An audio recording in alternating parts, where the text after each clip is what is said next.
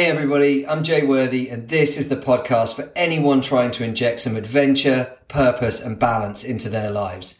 28 Summers is all about living life adventurously, seizing the moment and optimizing your life. In this second season of 28 Summers, I'm building upon those messages in season 1 with the help of a series of awesome guests who are all, in their own individual ways, living life to the full, following their passions and living an adventurous life every day. My guest today is Jen Gale. Jen is a visionary, someone who believes that every one of us can make a difference. She believes we all have the power to change the world. Her journey started with a simple but bold promise. Jen and her family spent a whole year buying nothing new, challenging their own beliefs on the things they needed and where they might be able to source them in a more sustainable way. Having trained and worked originally as a vet, Jen now finds herself helping others start their own sustainability journeys. Through her relaxed, zero-judgment style, she helps people take one baby step at a time and not to get too bogged down about being perfectly sustainable. I really enjoyed this conversation, and you'll hear in it, I treat it a bit like a coaching session. I took so many tips away from this discussion. I really, really hope you enjoy it as much as I did.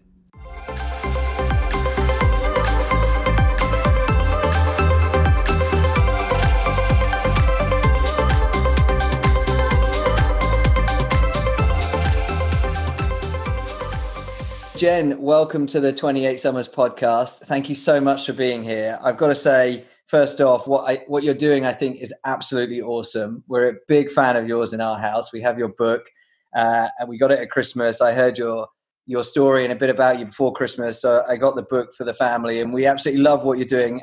And I think that the reason that we love it so much, I mean, there's obviously a lot of very simple advice in there, but you've got this kind of imperfectly green hashtag, which we really love. So I wanted to start off with both a welcome and a thank you because we love what you're doing. Oh, that's really lovely. Thank you. Well, thank you for having me and thank you for your lovely words. No worries. So let's start with that imperfectly green hashtag and even the name Sustainabilish. I think it was wonderful for us because we had some of that residual guilt that we just weren't doing enough and that we were making good choices, but not always great choices. Is that a good way of summing up what you do? Yeah, so I talk about when we know better, we want to do better, don't we? So I've been sort of talking to old school friends and things recently and saying, look, are you worried about this? Are you worried about the climate crisis? And them saying, well, I kind of vaguely remember some stuff from school and it feels like a little bit, I've got this membership called the Knackered Mums Club, and we did a presentation. I did a talk for them in January about the climate crisis, the sort of science of it and things. And they were like, what? Why isn't everyone like running around screaming about this? And I feel like to a certain extent we either sort of don't know or we're choosing to look away a little bit. But as you say, once we sort of do know and we want to do better, but then and we have this responsibility almost, I feel, if we're in the situation and we have the kind of lifestyle that means we can make these changes, then we have a responsibility to make these changes. But then that feels like, oh my God, I can't make any decision without sort of, diving into it and dissecting it and working out what's exactly the right decision to make. And of course, that's completely paralyzing. So it's not about making the right decision every single time because there is no right decision a lot of the time. It's about making better choices more of the time. Really. That's so powerful to me because I think one of the other things is this notion that once we sign up to something that we believe in, we feel a bit like we're being a hypocrite if we then do something that contradicts that.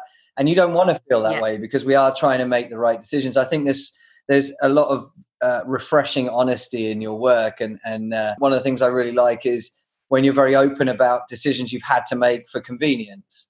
I think that's really important for people to understand that. I love the phrase, when we know better, we want to do better, because that is true, right? But also not making it this mammoth thing that you just can't affect. And I've heard so many people say, well, what's the point? I'll do it, but what's the point? Do you hear that a lot as well? Yeah, really interestingly, we just had a thread in the Knackered Mums Eco Club over the weekend. We have a book club, and the book that we're reading is called No Planet B by Mike Berners-Lee.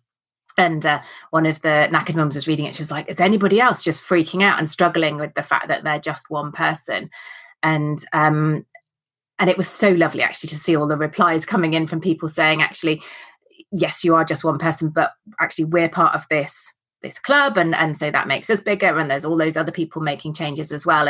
And but I remember, because our journey sort of started with this year buying nothing new, and I distinctly remember like halfway through just sitting there going, what am I doing? Like, why, we are just one, I'm just one person, we're just one family, like these issues are so big, so complex, how can we possibly make a difference? What I get that whole, once you can't unlearn it, you can't just pretend, or I can't certainly pretend that I don't know anymore and carry on sort of regardless. So I feel like I just couldn't, even if I didn't think I was making a difference, I couldn't just go back to doing what I was doing and pretend that was okay and feel okay with that myself.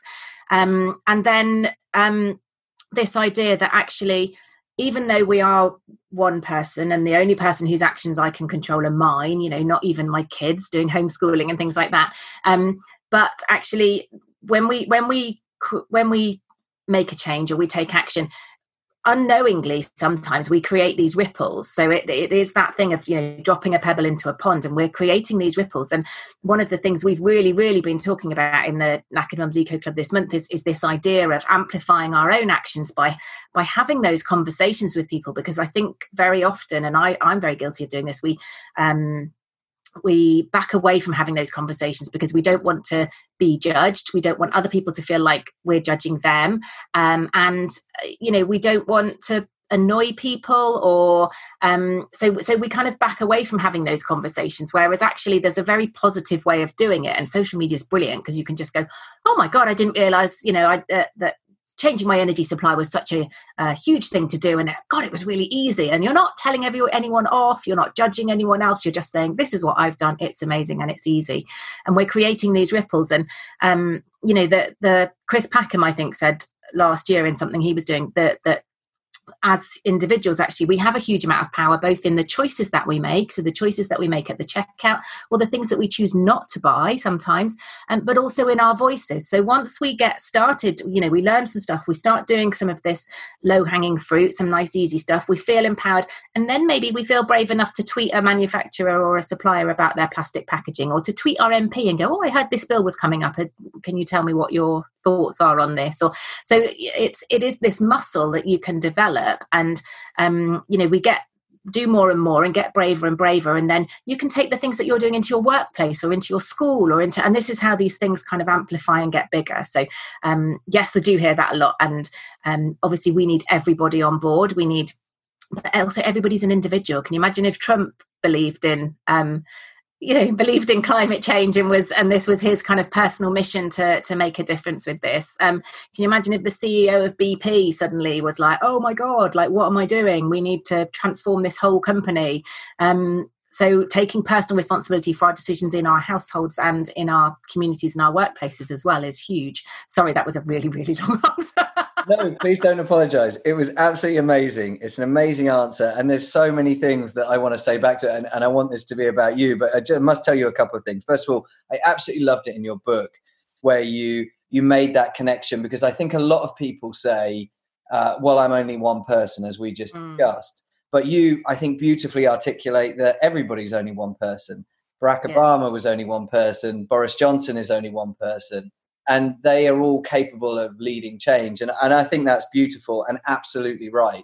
And the other thing is the kind of the genesis that you just laid out, where somebody kind of ventures into it slowly and starts to get their confidence and starts to then ask themselves and others around them challenging questions, is exactly what happened with my wife. She started to learn more about what was happening in the world and started to really question what we were buying. Which again is another interesting thing, because I know you talk a lot about that, which I'll touch on in a moment with you. But then it started to affect the entire family and started causing us all, myself included, to ask ourselves questions about what we were doing. And it's grown and grown and grown, and it's never felt menacing, because it wasn't just this landslide, we've got to change everything today. It was just bit by bit. And she sat down just at the weekend with my daughter, who wanted to order something, and she said to her, well, where's it being made? And my daughter said, I don't know. Well, where's it coming from? I don't know. She said, well, go and find those things out. and find out if there's anyone you can buy it from here in the Amazing. UK. And also ask yourself, do you really need it? And I just thought it was beautiful to see, because she was educating her and sharing that message. And it's all because of messages like the ones you've been sharing. And I think that's so important with not only with our children, but with our friends and family as well. In that, so your wife's just done that brilliantly, because she's not said to her, no, you can't have that.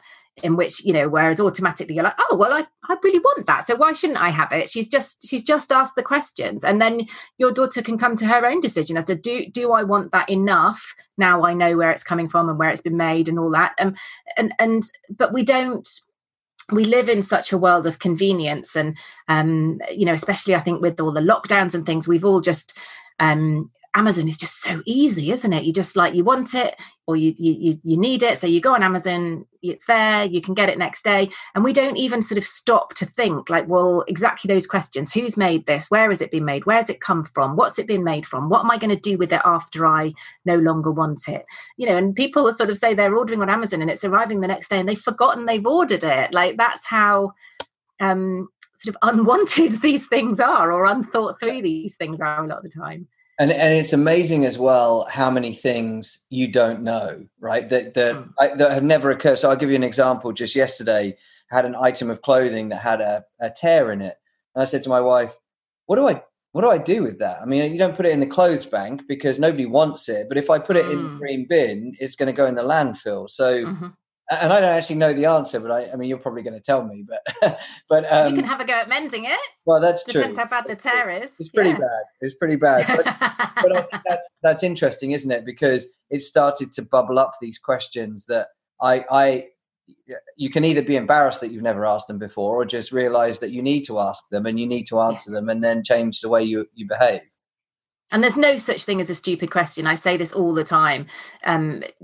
Please don't be embarrassed, because you can't change what you don't know. So, if we don't know, then you can't feel guilty for the fact that you haven't done it. But now you do know, then you can start to think about some better choices that you can make. Yeah.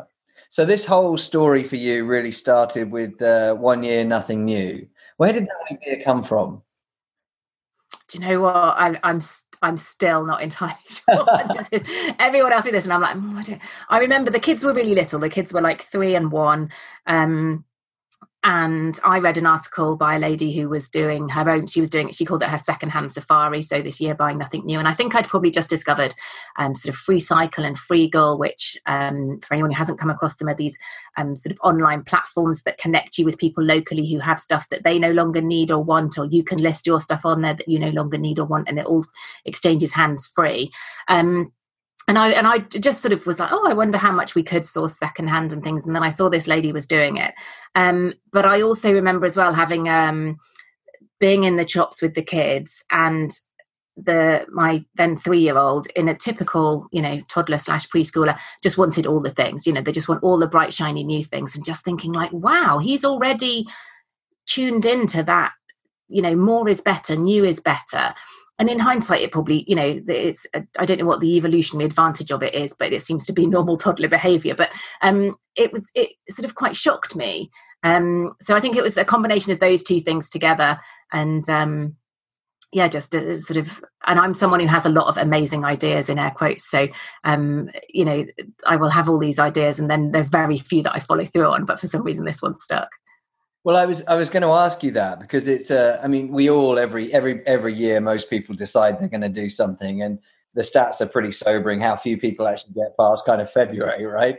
So were there some ups and downs? There were clearly some moments where you thought, why am I doing this? Yeah. But did you find it got easier towards the end of the year, or did it get harder towards the end of the year? I think the whole challenge was much easier than I thought it was going to be, in terms of finding the things that we needed. I wasn't sort of brought up. Some people are brought up to sort of, shop in charity shops and a very sort of thrifty upbringing and stuff. And my upbringing wasn't like that. And my dad was like, "Why are you going into charity shops?" Like, he just couldn't get it. So for us, it was a sort of quite a big step. But actually, once you start to look really look, open your eyes and look, there is so much stuff out there secondhand, and almost to sort of scary that all this stuff has been produced and used once and then gone on to to be no longer wanted. So that part of it was really easy. Probably one I randomly decided, well, I was going to blog about the year, and then I randomly decided quite early on I was going to blog every day for the year. So that was actually the hardest thing with two kids at home. But also, I mean, there were things like we did a trip up to see my father-in-law who's up in Scotland, and we drove up there, and I find packing quite stressful, trying to think about like making sure you've got everything and covering all eventualities for the British weather and things, and just thinking, and normally I'm like, well, it doesn't matter if we've forgotten something, we can just go to the nearest big supermarket and pick up, memorably I've forgotten shorts or towels or and then thinking, oh my God, like, no, we won't be able to do that. We'll be in a strange town where we won't know the charity shops. We won't know where the charity shops are. We've got to hope that the thing is there in the charity shops. And that was a real wake up call as to how much we rely on this kind of safety net almost of consumerism and things just being there ready to buy, and pretty cheaply as well. And now you say that, I'm so guilty of that. We'll go somewhere or we'll be packing for something, pre-COVID, those amazing things called holiday. Nobody remembers now because nobody can have them. But I'm always guilty of saying to my, well, if we forget something, we'll just buy it. So yeah, that really resonates with me. And what point during the journey did you decide that there's something more than just a blog here, and I want to write a book and I want to dedicate more of my life to this? I think that it was a really conscious decision. Lots of people said to me after the year ended, you ought to write a book about it. And I discovered, actually, because I used to be a vet, so obviously my A-levels and things were all very science-based, and I sort of stopped writing and actually realizing I really enjoyed writing, and that it was quite a nice sort of creative outlet almost, and that I was able somehow to communicate with people, and people seemed to resonate with what I was saying. But then I had no idea. I mean, like, why would you have any idea about how you go about writing a book and getting it published? And it was a bit of a dark art. And I did a talk in 2015, I think, at Bristol Festival of Nature, and was approached by an agent after that. Her husband had been and listened to the talk, and she said, have you ever wanted to, thought about writing a book? And I was like, yes, I have, yes. But it was a long old process. She walked me through how to put together a proposal to send out to publishers, and the first iteration was almost kind of a memoir of that year, and it had a bit of interest but nothing really, and I had a bit of a sulk about it. And then a couple of years, and then I think in 2018 I was like, no, I really want to write this book. Put together the proposal, revamped the proposal. It went out again and had an offer from Bloomsbury. When was that? Sort of September, October time, 2018. So yeah, it's a really long, drawn out, agonizing process. I'm sure other people's experiences might be different, but for me, it was quite a long old process. That's really inspirational, though. I know. I write a lot as well, so I know that there's always that kind of residual dream in the back of your mind that you might publish something. But I have heard how difficult a process it is, so I can imagine that was difficult. So were you, all that time, were you still working as a vet? So I stopped practicing 2015, 2016, I think. I never really enjoyed it, if I'm really honest. I always found it really stressful. Went back sort of very part-time after having our second, and just reached a point where I was like, I either need to stop whinging about this and get on and, suck it up and do it as well as I can, or I need to, move on and try something else. And I went with the move on and try something else option.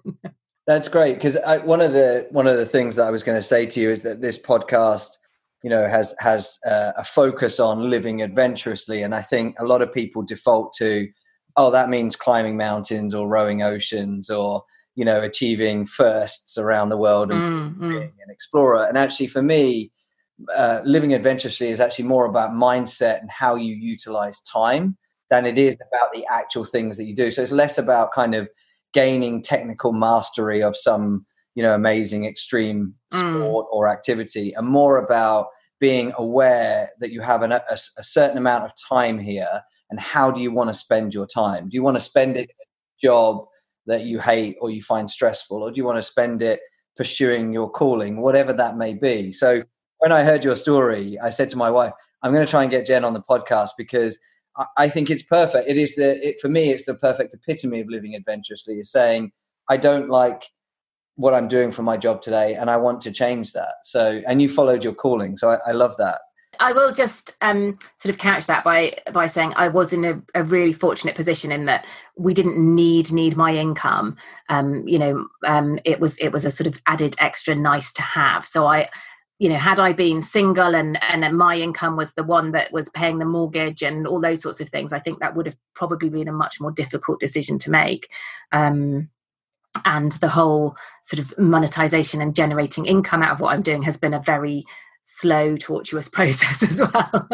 I can imagine, because it started out essentially as a free blog and then eventually work. And I know you've been able to build a business around. I'd love to talk a bit more about that. But I agree with that point, and I should kind of reinforce what I was saying. I totally understand that not everybody is lucky enough to be able to say, I'm going to stop doing this and start doing this. But I don't think it also needs to be that binary. No, you can start doing something. Because I mean, I was doing the blog whilst working, like I said, very part-time, but I was still working. I was working weekends, and obviously had the kids at home and that sort of thing. So, if you have something that you are passionate about, you can pursue it.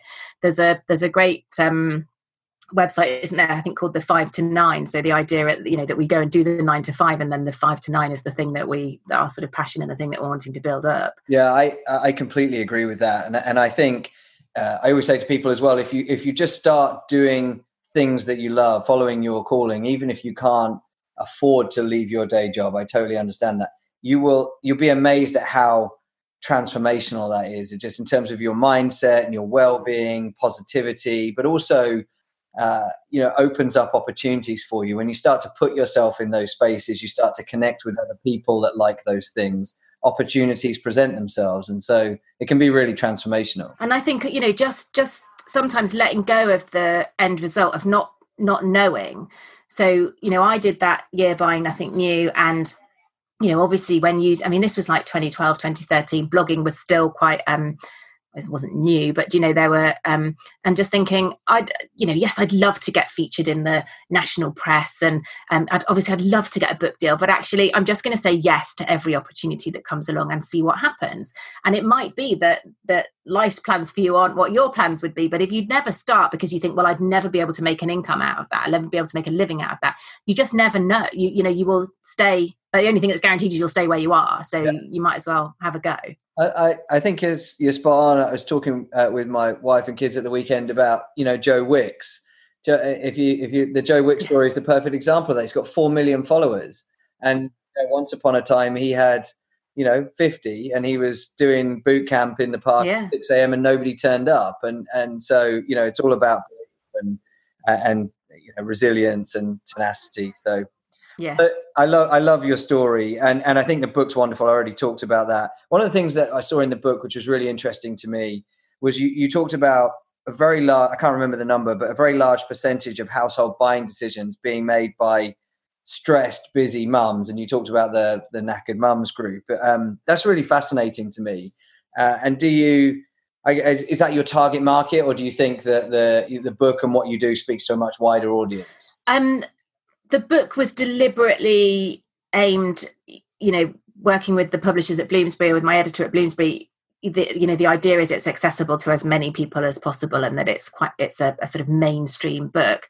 Personally, I really enjoy working with kind of other knackered mums, just because that's who I can relate to, and I understand the juggle and everything else that's going on. It's interesting. I was having a conversation with somebody yesterday, and this thing about the sort of the gender split, I guess, in sort of sustainability. And from where I'm sitting, it feels very female driven and very sort of female led, especially when we're talking about sustainable living and sustainability in the home. And I think that is because, as depressing as it is that we're in 2021 and it's still largely the either the primary caregiver or the wife and mum's role to be doing the household stuff. So therefore we are responsible for what people are wearing, what we're all eating, what we're cleaning the loo with, but also I think that probably and you'll probably be able to speak to this better, there's significantly more women than men on social media. So because a lot of my content and my platform is social media driven, obviously that kind of is sort of with women. So I think my big Facebook group, which has got sort of 17,000 people in, that's probably 95% women. So yeah, but it's interesting that then I think there are men in sustainability, but they tend to do it more as their job and their career. Right. Those are sweeping, broad generalizations, and I'm sure people are going to call me out on them, but that's kind of my perception from where I sit. No, but I still I think it's really interesting. I definitely understand what you're saying, and I wondered as I was reading it whether those 17,000 knackered mums that you've got together. I mean, that's a wonderful community. That's a good size, and it's also really nice to hear that they're supporting each other and answering each other on the posts. Do you think that group of people at the start felt empowered to make these changes, or is that part of what the group brings, is that it helps people to understand that they have the power to change quite a lot? It's difficult, isn't it? Because I think by the very fact that you go and join a green or a sustainable group, you're already kind of at least curious, aren't you? One of the issues that I have, and one of the things I really want to sort of focus on in 2021, is this idea of preaching to the choir. Do you know that there is this very much sort of echo chamber? I'm very aware that I have a social media bubble around me, but that actually we really need to reach those people who are like, oh, this doesn't sound great, this climate crisis thing, but actually I feel too overwhelmed, too disempowered to do anything about it. And those are the people that we need to pull in.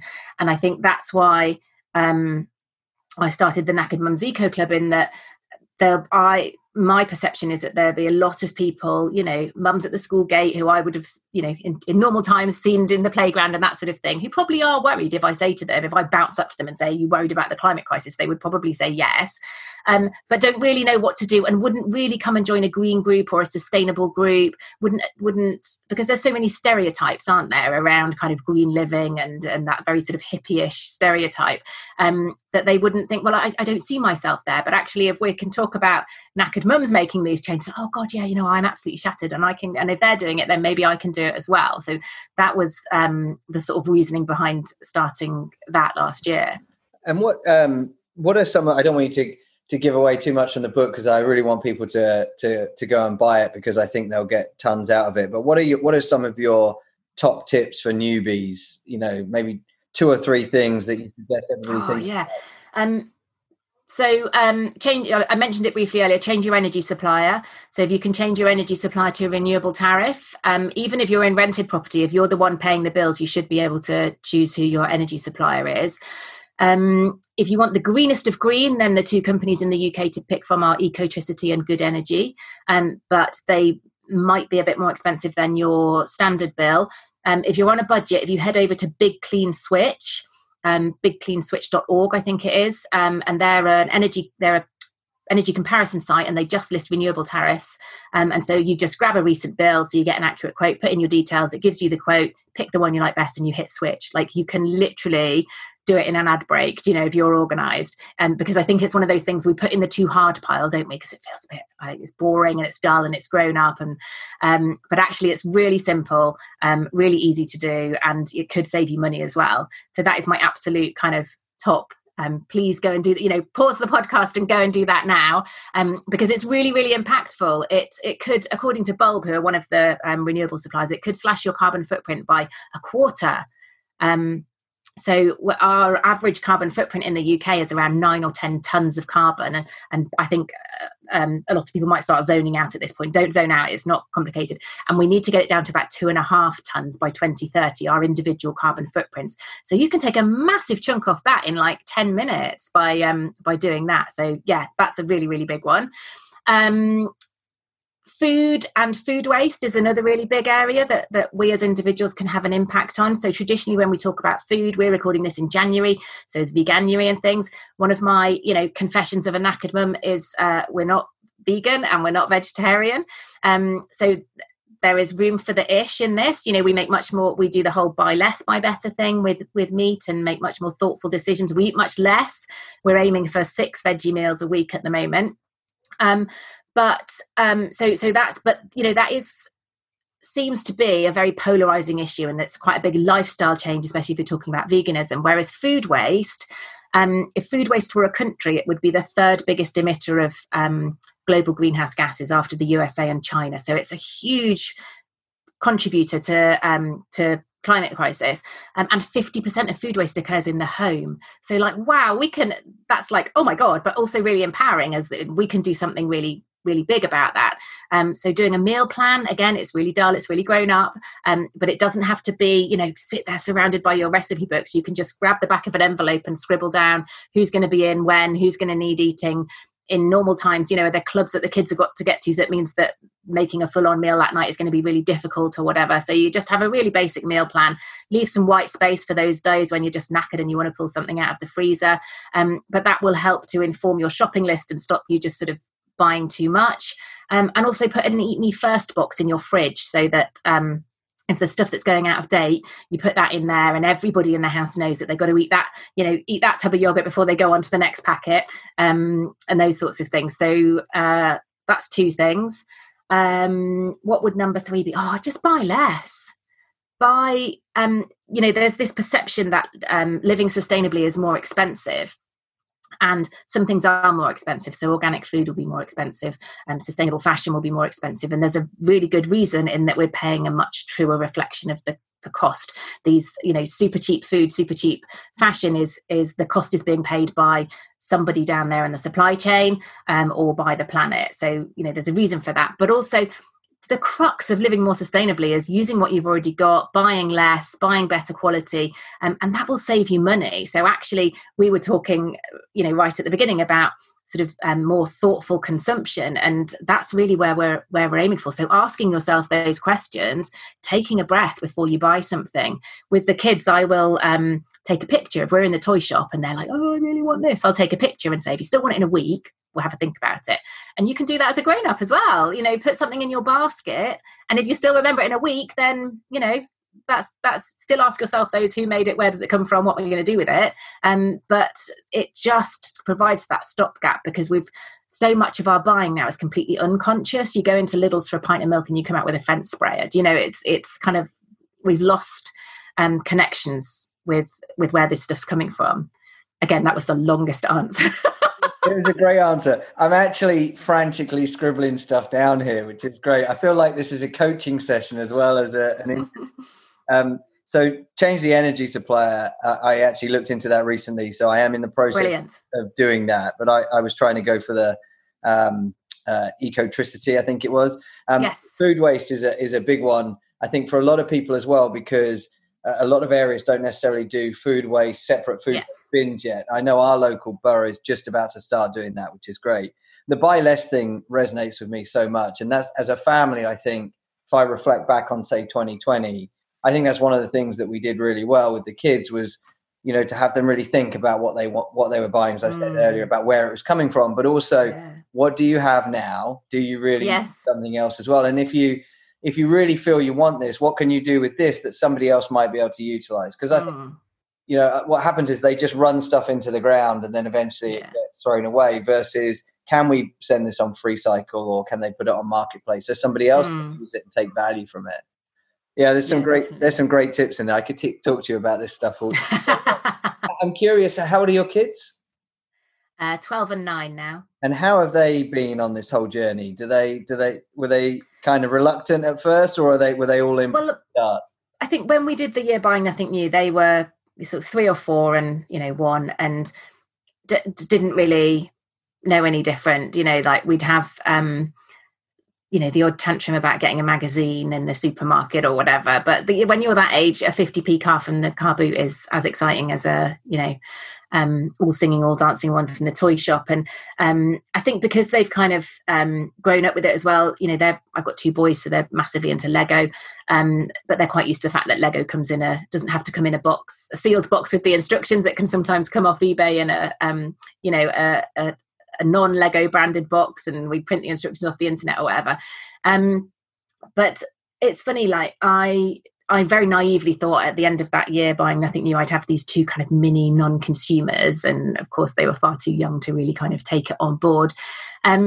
but neither of them are hugely engaged, particularly in the climate crisis. You see some, I see kids on telly doing. There's some sisters that set up this petition to get McDonald's and Burger King to think about the plastic toys in the Happy Meals and stuff. And I'm like, oh my God, like I'm so much an awful mother because my kids aren't that engaged and aren't doing all these things. But I think it's really difficult because, yes, as an adult, I'm very aware of the potential future that they might be looking at. And I realise the importance that they are, that we do everything we can to sort of not let that happen, and that they're involved in that as well. But also, like, this is scary enough for me as a 40-odd-year-old. Like, do I want to put that level of, I think they need to come to it in their own time. I think there's probably an element of like, that's mum's thing, or mum's dealing with that, or so that they don't have to kind of massively engage. I mean, they're pretty good about plastic and things like that. So I think they do take on board more than I give them credit for. But no, I don't have mini Gretas. No, well, very few people do, I guess. But you do. I think you do start to see some of it rubbing off on them, though, right? I mean, my son, one of my sons is 7, and he, a couple of times last week, said, "Oh, why have they put so much plastic packaging on that?" And I thought it was really good to hear him saying that, because it was unprompted, and yes, he recognized that was a bad thing. But you mentioned earlier about emailing manufacturers, and think that for us, that's one of the big things that we've taken out the last few months. My wife does it quite a lot. She'll email companies, and I always think, to go back to your kind of, everybody's voice is small, but when you add them all together, they're big. That could be really powerful if people all started contacting manufacturers and saying, "Why do you do this?" And social media is beautiful for that, isn't it? Because, rather than having to sit down and pen a beautifully handwritten letter, or even, sending an email, you can just send a tweet. You can snap a picture. I mean, one of the things that we do quite a bit with the kids is litter picking. So if we're going out for a walk at the moment, they've got their own litter pickers. Lucky kids, got them for Christmas. And we'll take a bag and we'll do some litter picking. And so you could be doing that. And like, we live in a town where there is no McDonald's around us for probably a good 20-25 minutes, and we will find McDonald's that people have just hoofed out of the car as they've been. So you can tweet, you can take a picture of that and just hello at McDonald's, I think I found your packaging. And it's just if enough people start to do it, we saw that with the whole plastics thing, the whole plastics movement, that was, once people knew, once lovely David Attenborough comes and tells us these things and people start to pay attention, then we start to see policy changes. We start to see businesses actually changing, because we've all raised our voices and we've gone, this is bonkers, like why are we doing this, why are you guys doing this? So absolutely, our voices are hugely powerful. Yeah, and I think your comment before as well about being, the first step is just being aware, right? Just being conscious and aware, and then speaking up. So yeah, I love that. Hey, McDonald's, I found your packaging. So one of the areas that I run around here, there's a McDonald's nearby. It breaks my heart how much rubbish there is on the ground. Yeah. And that's right next to the place as well. So yeah, they're not even cleaning up right next to the place. And like you say, unfortunately, some people are dropping it out the window. But the litter picking is a good one for sure. I wrote a blog recently about how to mix up your family walks, because in lockdown everybody started walking more, but after a while your 9 or your 12-year-old kids are just like, I don't really want to go for another walk. So I did. Here's 10 things you can do to spice up your walk, and one of them, brilliant. One of them was give them each a brown paper bag and go and pick up litter and see who can fill the bag quickest. Yeah. Just making it fun and adventurous. So. The other one that's a really good one is there's an app called Seek, SEEK, that's by the World Wildlife Fund. And you can, if you see, it's probably slightly better in the spring and the summer, but if you see a plant that you don't know the name of, you can just take a picture of it and it will tell you what it is. And you can do the same with bugs. And so it will do, mammals, bugs, anything. And it's really interesting because, sometimes the kids will go, oh, Mummy, what's that? And I'm like, I don't know. And then you can all look at it together and see and find out a little bit about it. So that's quite a nice one to do on walks as well. That's a great tip. So I know that you started to kind of begin to monetize your journey as well, because you have to have a living You can't just do everything for free all the time. And I know you have the book, but I believe you built a kind of a consultancy type business that is helping. Is it helping people, or is it helping companies, or a bit of both, to kind of start making conscious decisions? I always feel a bit of a fraud saying consultancy, because I'm my whole thing is, I'm not an expert, so this is just kind of my experience and hopefully being quite relatable about it. So yeah, the Knackered Mums Eco Club is my sort of paid membership. That's an annual membership, and people come, and we have, like we said, we have a book club, we have a sort of topic each month, we have we get together in small groups for sort of coaching to help people set goals and to have that bit of accountability and things, and we have a sort of private Facebook group where there's that's that lovely community feel in there that people can come and share.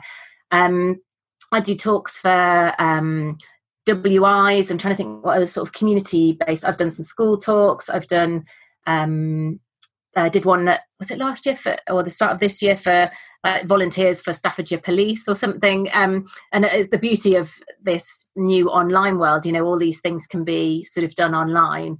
And then, I've done talks for sort of big corporates as well, some of the big banks and things like that as a kind of, rather than, this idea of a sustainability consultant who comes in and tells you, works out your carbon footprint for you and talks about, my angle is very much more about employee engagement. So exactly almost this kind of chat, but, as a presentation, saying to employees, look, these are the things that you can be doing. And I just feel like it's another way of breaking out of that sort of echo chamber bubble. If you've got a kind of lunch and learn on at work, and again, you're not the sort of person who would actively go and seek out a green group but your work have got a thing on, and you think, well, I'll sit and eat my lunch and listen to that. But for organizations as well, I think it's more and more, the research is showing that sort of new grads and millennials and things, they want organizations that care, and they want organizations that walk the walk. So rather than just being like, well, sustainability is a bit of HR that we've sort of siphoned off, and there's these tick boxes that we've ticked, like, actually, we want to encourage you. If we've got 1,000 employees and you're all doing a little bit, that's actually huge. So I think it's really really powerful for employers as well, to be showing that they kind of, these are their values and they're helping you to, as an employee, to live them.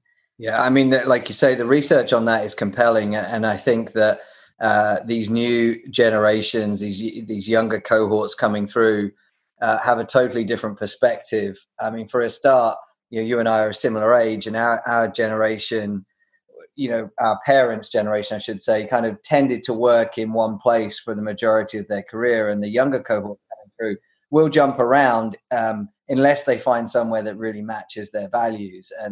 And so, I think it's a great way to attract great talent in companies, but also, you have to give people the opportunity, right? So I love what you're doing with the talks, because, somebody may come along and they just need to take one thing away from what they hear from you. And if they make that change, and then they tell somebody else, and that's how these things spread. Exactly. Yeah.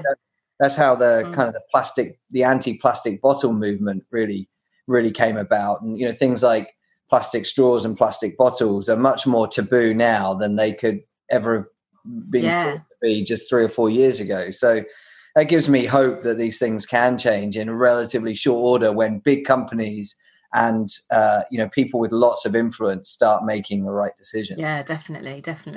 So the family totally on board with all of the stuff you're doing. They love what you're doing, or just sometimes does it get in the way? Does it create any friction?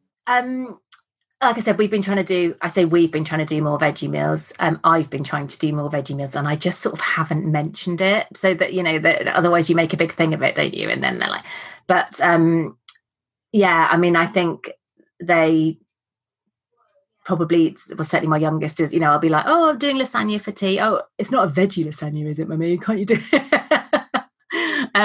So sometimes, and I think it is just difficult, isn't it? That you don't, as a parent, you don't want your kids to be missing out. You don't want your kids to be not to stand out, stand out in the wrong way. So for other people to be like, oh, I don't know. I remember when they were at preschool, both of them, and they had holes in their knees, and it was during our year buying nothing new. And so I was like, I've no idea how to patch a pair of trousers, but I'm going to give it a go.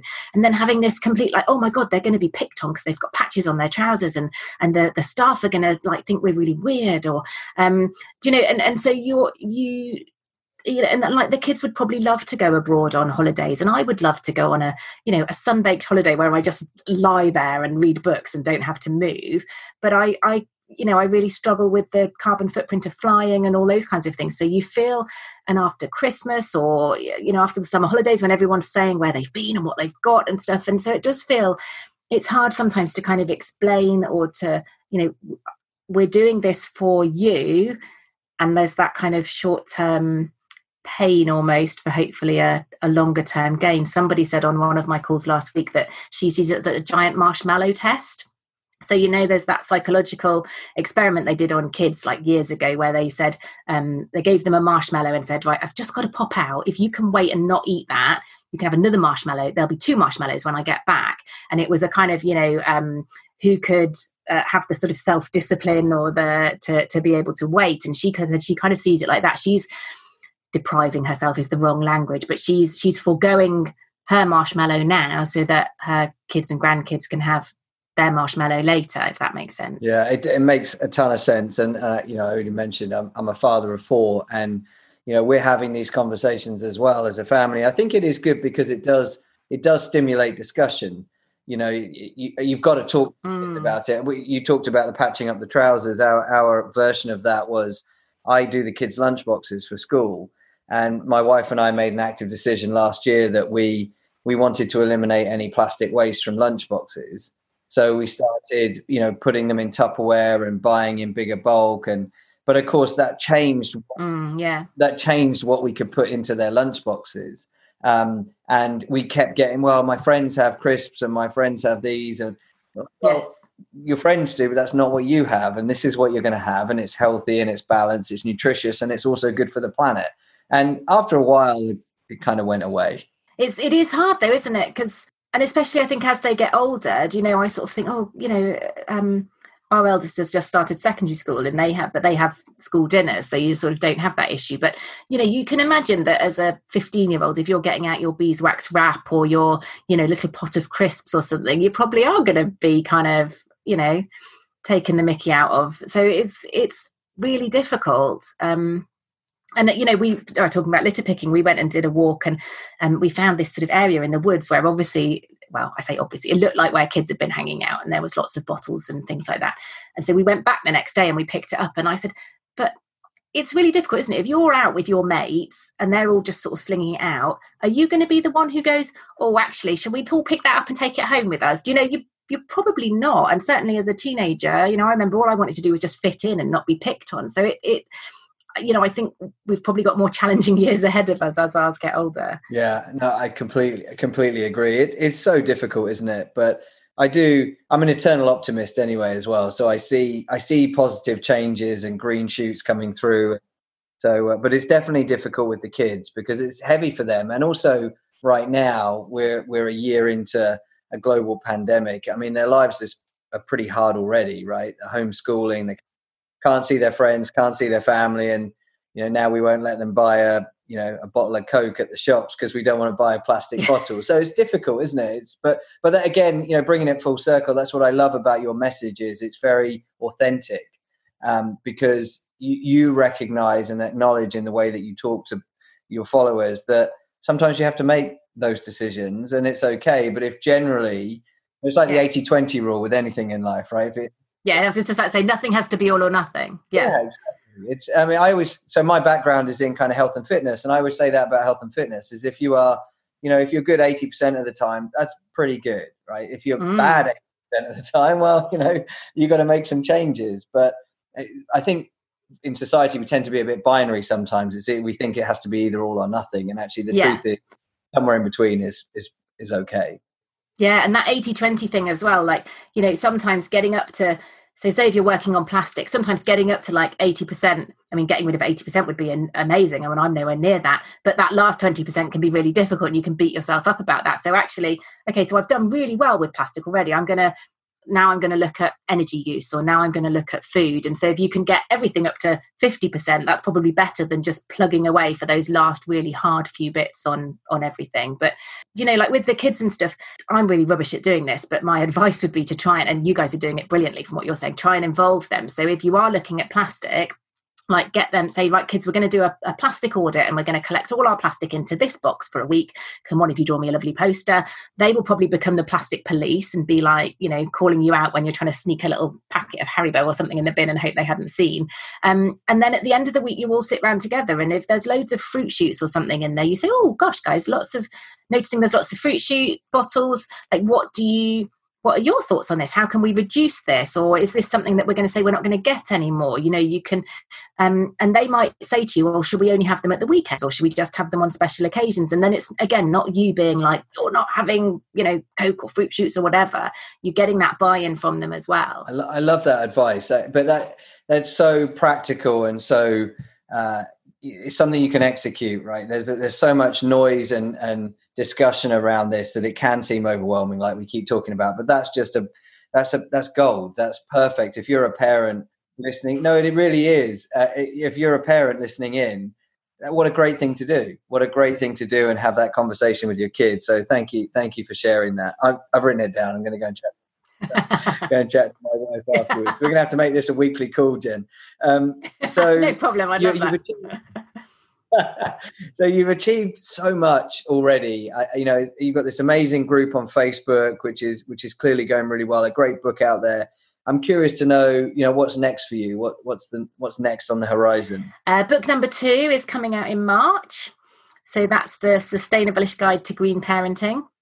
So looking forward and slightly nervous. It's always really nervous, putting something out into the world and is this going to land how I want it to land? And is this, going to be read in the tone and the way that I want people to sort of get it? But yeah, that's coming out in March. So I'm really looking forward to that and sort of getting that out there in the world. And like I said, I think my goal for this year is to try and start to pop that eco bubble a bit and to reach out and to try and pull more people in. Sounds a bit I don't know, it doesn't sound quite right, but encourage and empower more people to sort of get started, because we do need everybody on board with this. And really, we right back to the very beginning when you said, do individual actions matter? Like, can you imagine if 7-8 billion people believed that their individual actions did matter? Then we would really start to see huge amounts of change. So yeah, probably more of the same, but being a bit braver with having those conversations, I think, as well. Yeah, I love that. And I love that that recognition, which is very brave, right? To say, well, I've got this great community. I think for a lot of people, they can kind of just get a bit of confidence with that and say, well, I've got this great group of people, and I know anything I say to them, they're going to love and they're going to want to do. And you could just be really comfortable there. But what you've just described is really pushing yourself out of your comfort zone to say, well, how do I go and get harder to reach groups that maybe have got more barriers to being sustained? Maybe they have, low income, or maybe they just find these things harder. I think that's really brave, actually. It's really brave and really powerful, but you've built a great platform, and I definitely believe that you're going to do great things. So you've already sold book number 2 to me, because I'm already first to buy it. So that's great.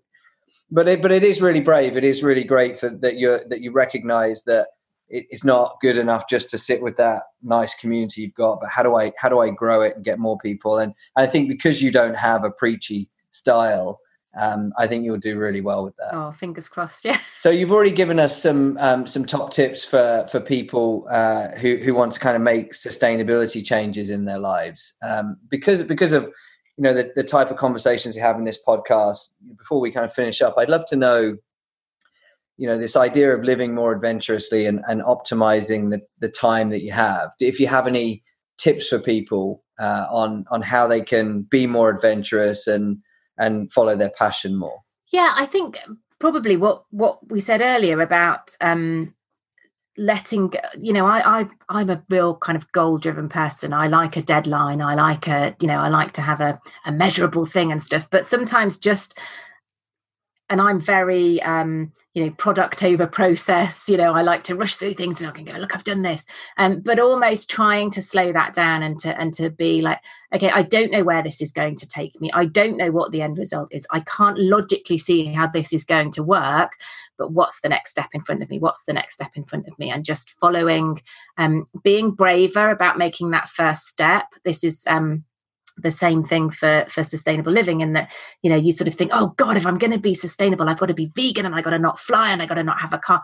No, you don't. You just need to go and dig your reusable water bottle out of the cupboard and remember to take it with you next time. So again, with that, well, I want to write a book. Okay, so can you start a blog, or can you start up a Medium account where you can start putting your thoughts down there? And just the process of hone your skills in writing, and see what response you get and all that kind of thing, because that will help make you a better published writer when you do get there. So I think it is just about chunking it down, making it as small and as doable as possible and as unscary as possible, and then taking a big deep breath and taking that first step. Yeah, love it. And I'm smiling because this is a consistent message that comes up time and time again when I have guests on the show. I recently interviewed Quinton Lake, who's a photographer who walked 11,000 kilometers around the perimeter of the United Kingdom. I mean, how do you imagine a journey like that? Well, you do it in 2 or 3 week chunks and you take 5 years to do it. And that's exactly what he did. So I love that message, because I think with anything, think about somebody who says they want to lose weight. What most people do January the 1st is they quit drinking, they go vegan, they try to go running every single day. And by the end of day 8, they're exhausted. And so I love that message of just, first of all, just start, right? Just get on the journey. And second of all, break it down into bite-sized chunks. I think that's really powerful. Yeah. Well, Jen, before we finish up, maybe just, we've already talked about the Knackered Mums Eco Club, which is great. Can you just remind everybody where they can find you online if they want to find out more? Yeah, perfect. Thank you. So the website is asustainablelife.co.uk. I've foolishly started to running 2 social media things, which is kind of killing me at the moment. So I'm at Sustainable-ish. Those are my biggest platforms. But also the new ones at Knackered Mums Eco Club on all the platforms, or most of the platforms. Great. Well, Jen, I really appreciate all the time you've given me today. It's a wonderful story. I think you're extremely humble, but what you're doing is magnificent. And the message is extremely positive and authentic. Well, thank you so much for having me, and thank you for what you guys are doing. You sound like you're doing it completely textbook, and I love how involved you're getting your kids and that sort of thing. You're showing everyone how it needs to be done. I don't know, but I should probably caveat this. Full disclosure, I think we've got a long way to go on our journey, but like I said, I don't want to keep re-emphasizing, but your book really helped us get that into perspective and recognize that the small things we were doing are really meaningful, and that we shouldn't be so hard on ourselves on the other thing. Yeah. So what a great way to finish. Thank you so much for your time, and look forward to speaking with you soon. No problem. Take care. Thank you for having me.